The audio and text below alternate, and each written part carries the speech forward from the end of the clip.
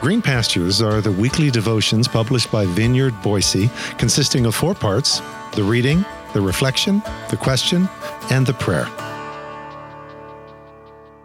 Green Pastures for Tuesday, October 25th. Tevye Prayer. Today's scripture reading is found in 1 Thessalonians chapter 5, verses 16 through 18 from the Message translation, which reads, "Be cheerful no matter what. Pray all the time. Thank God no matter what happens.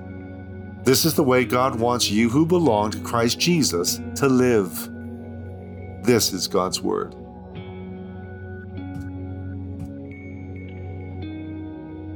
Dear God, was that necessary?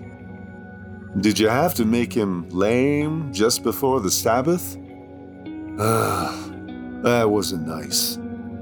It's enough you pick on me, bless me with 5 daughters, a life of poverty. That's all right. But what if you got against my horse? This is an excerpt from Tevye's prayer from Fiddler on the Roof. Tevye is a poor Jewish man with, 5 daughters who scratch to make a living. That would be Tevye, scratching to make a living, delivering milk to his neighbors in their little town of Anatevka in Tsarist Russia at the turn of the last century. Throughout the story, Tevye is in constant dialogue with God, complaining, whining, petitioning, quoting scripture. "Why should I tell you what the good book says?" he catches himself saying. Pondering this hand and the other hand, pondering his life framed by their traditions. Pray without ceasing, says Paul to the Thessalonians, in what is just 6 letters away from being the shortest verse in the entire Bible. Jesus wept in John 11:35 is 16 letters in the Greek as opposed to 22 in the Greek for 1 Thessalonians 5:17. Of course, you wanted to know that, and now you can impress your friends in your next Bible trivia encounter. Short verse, huge, life-encompassing implications. That's actually true about both of those verses, actually. But in his book entitled Prayer, Finding the Heart's True Home, Richard Foster calls this kind of prayer simple or unceasing prayer. It's prayer like a stream of consciousness or a flow of conversation, rather than a more formal, "Dear Lord, hear this prayer we now pray before thee. Amen," sort of prayer. There is certainly a place for more formal prayers. In fact, life is filled with moments calling for such prayer.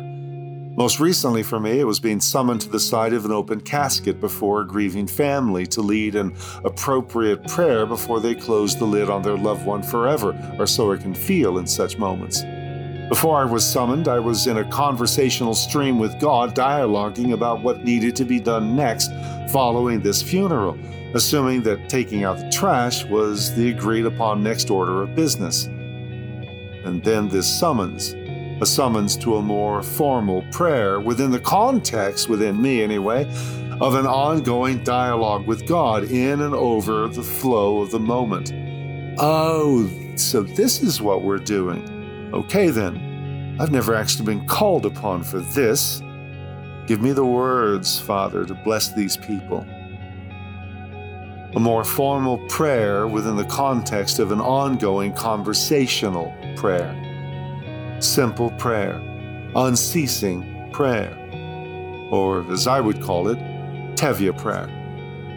You are no doubt doing this already, this Tevye prayer, even as you read these words, without even knowing it, and you say you can't or don't pray.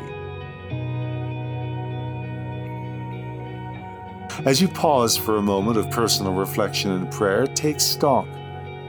How often do you find yourself in conversation with God over and in the details of the passing moments of the day, without consciously opening with, "Dear God," and closing with, "Amen"?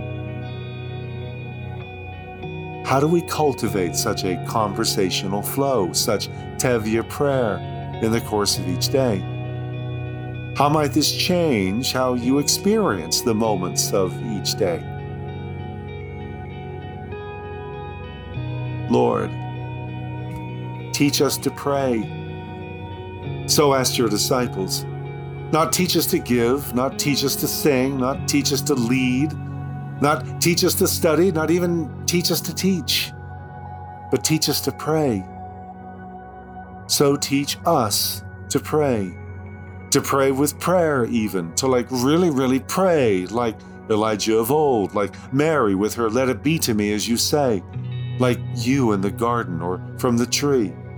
Unfold a whole new bandwidth of prayer in me, and let the world and me be thereby changed, as trees are uprooted and cast into the sea, as mountains shift, as seas part, and this life right here is made whole. Through your Spirit, with, upon, and in us. Amen.